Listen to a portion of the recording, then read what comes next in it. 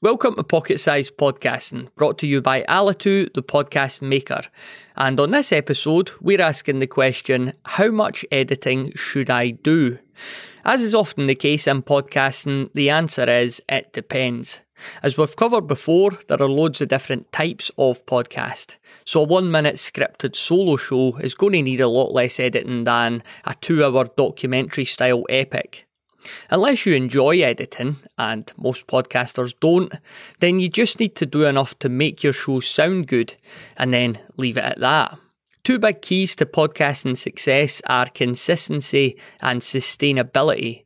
So if you find yourself spending a ton of time bogged down in your editing software, the chances are you're not going to enjoy it, and it won't be long before you convince yourself that there are better things to be doing with your time.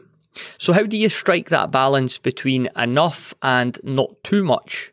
On the next episode of Pocket Size Podcasting, we're going to show you our minimum effective editing approach, so make sure you're subscribed or following us on your listening app of choice.